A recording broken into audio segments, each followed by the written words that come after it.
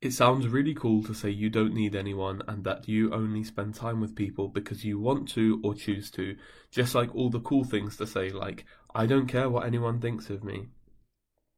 At a surface level, it sounds like a logical premise. You don't need anyone and you're just simply enjoying things. However, a truly self-aware and cognizant person recognizes that this is simply not the case. We all need people, and we all have certain roles and needs which need to be fulfilled. Here are some examples to help you see that these needs really go far beyond the surface level. For example, let's imagine that you're walking home one day, and as you walk up the busy and bustling streets, you notice a messy and dishevelled man sitting against the shop walls. Next to him is a sign that contains the detail of his tragic circumstances and how he would really appreciate your generous donations, no matter how small. If you decide to give this man some money, it is very easy to convince yourself that he needed you and your money. And in most cases, that's exactly right. He did need that. However, it doesn't end there. While most people can clearly see the homeless man's need for your generosity, significantly less people would be able to identify their need to help the homeless man.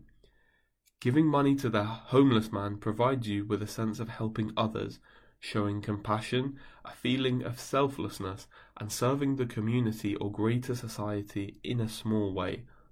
All of these sentiments can be boiled down to a need within ourselves to feel these characteristics, but also to act in line with them. It's easy to get defensive when someone explains this to you. To say that if you feel good for helping the homeless man or feel a need to help others, this is a hero complex and it's an issue. And in extreme circumstances, this can be true.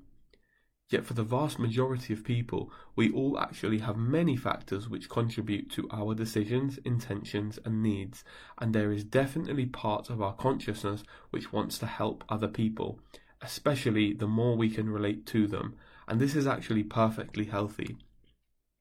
Let's go through another case study.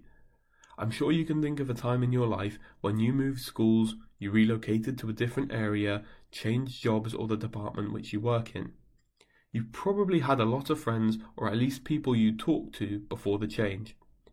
And though you may have maintained some connections, there are definitely people you spoke to less or never again after this change.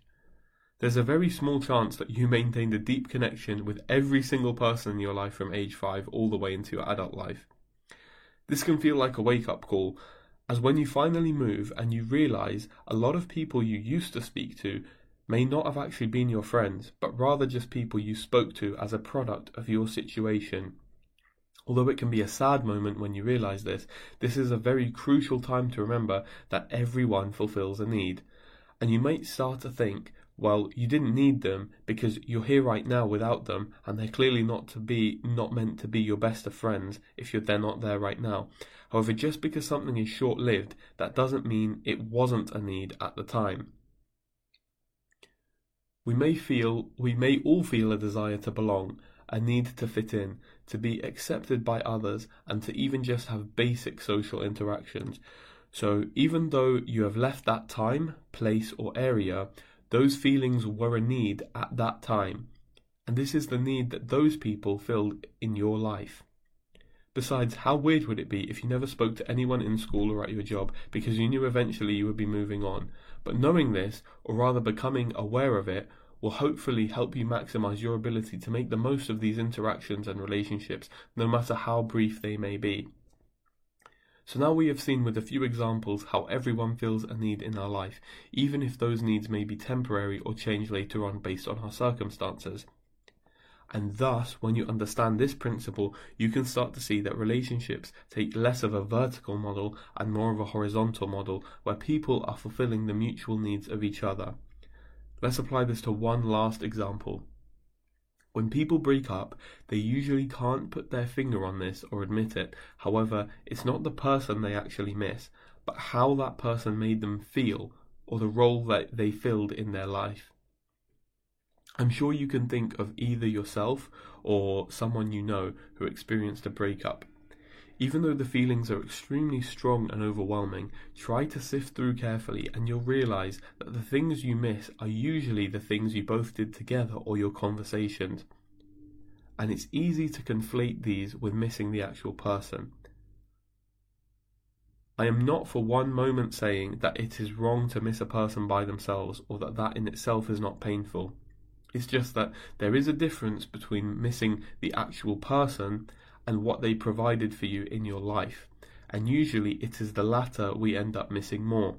Examples include structure and security. Perhaps they provided a routine, or they formed part of your identity, and now that has been lost.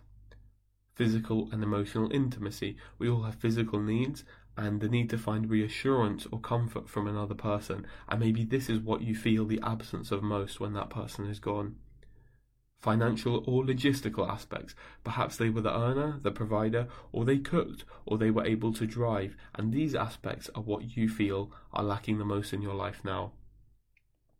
So now that we understand that everyone in our lives that we enjoy spending time with has a role to play or a need they fulfill, we can start to ask ourselves what we give to other people and how we can provide more value and enrich our current relationships as well as any in the future.